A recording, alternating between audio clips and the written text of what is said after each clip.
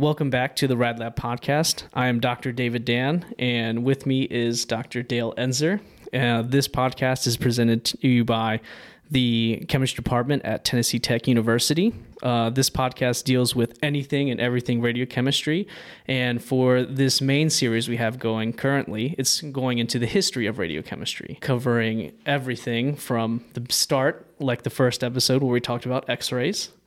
And now we're going to be going into Becquerel and following that story as we go. We ended the last time with Röntgen and his discovery of X-rays. Interestingly enough, he established his scientific credit by mailing a copy of the paper, which was published around the world, basically, to well-known physicists and scientists around the world to establish his credibility. But he refused to do anything about patenting X-rays because he felt like it was a discovery that was the property of humanity, and he did not wish to profit from it. Even though within a month or two it was already being used medically, in his report, just showed how quickly something like this gets applied with especially the medical applications. And so once Röntgen announced the X-rays, then there became a immediate search for other material that would give off X-rays. So the tubes weren't enough. Right. So they were looking for natural sources of X-rays. That's right. There was an article published by a prominent French physicist who thought that maybe the luminescence was also accompanied by X-ray emissions. So people began to look for luminescent material that would also give off this penetrating X-ray. Now, Antoine Becquerel, was the son of a very famous French physicist who had been the director of the Paris Museum of Natural History. Becquerel's father had been interested in luminescent material, and so he had used his position in the museum to make a large collection of all the luminescent material. Now, luminescent material are materials that absorb light and then re-emit it. And if it's instant re-emission, it's called fluorescence.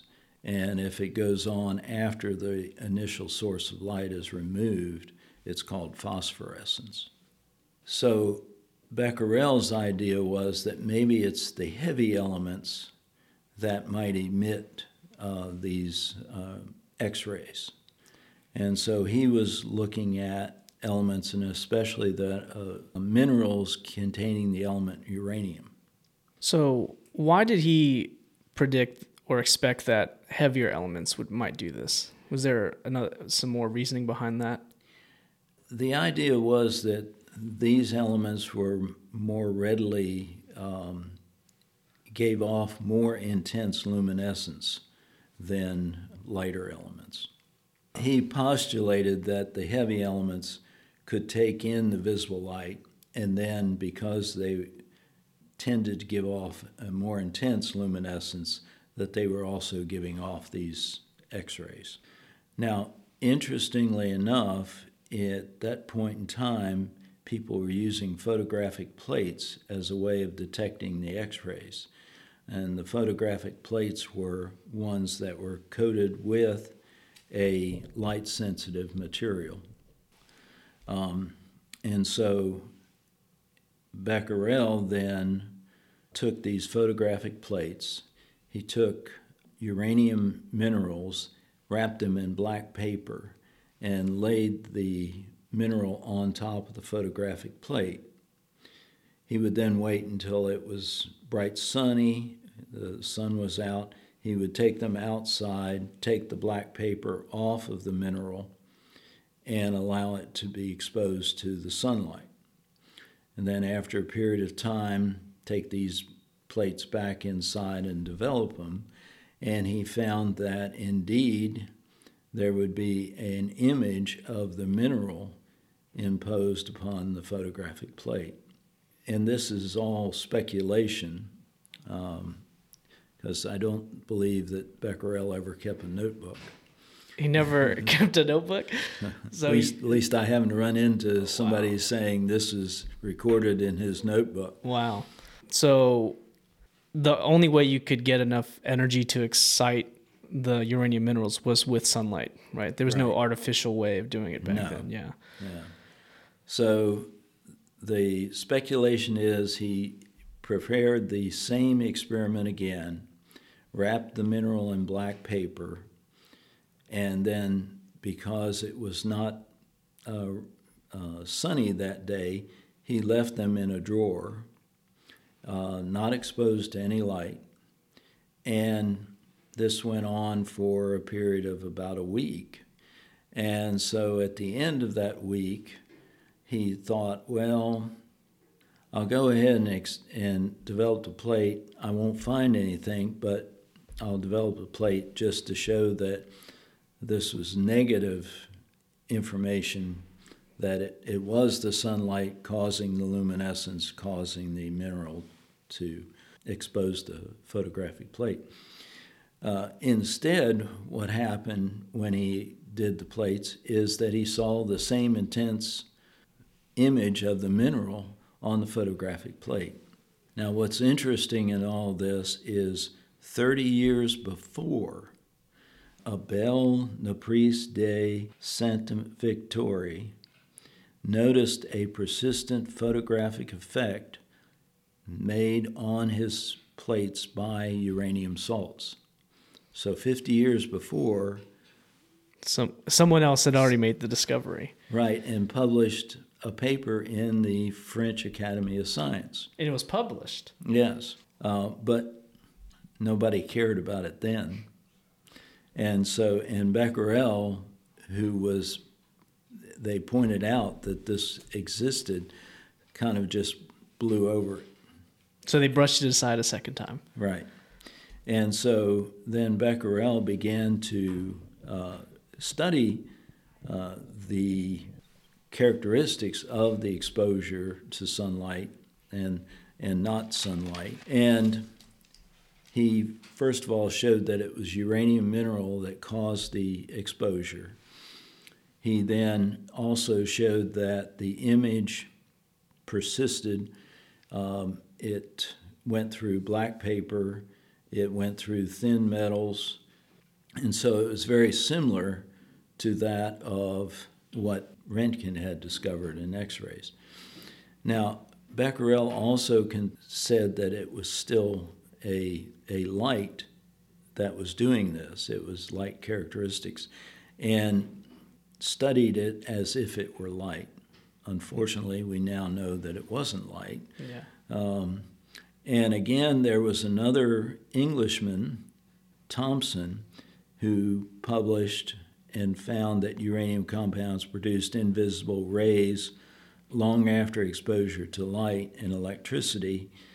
He reported this, but then dropped it because no one was really interested, and he never followed up on it.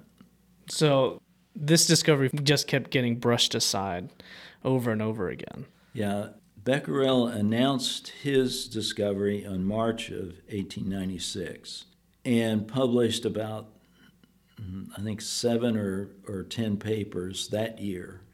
There were a couple of other papers by other scientists published about it, but within the next year, everybody had lost interest. Why was there such a disinterest in this discovery? Most likely because with X-rays, you could generate those with, if you had a Crookes tube and you had the power to form that, and the intensity of the X-rays could be controlled by the electrical power associated with the system. With what Röntgen called uranic rays, they were not very intense, and they weren't very useful. They didn't have that medical application that the X-rays did. Yeah. So Becquerel basically established his scientific priority, and then after a couple of years, the curiosity of these rays faded, and no one was interested.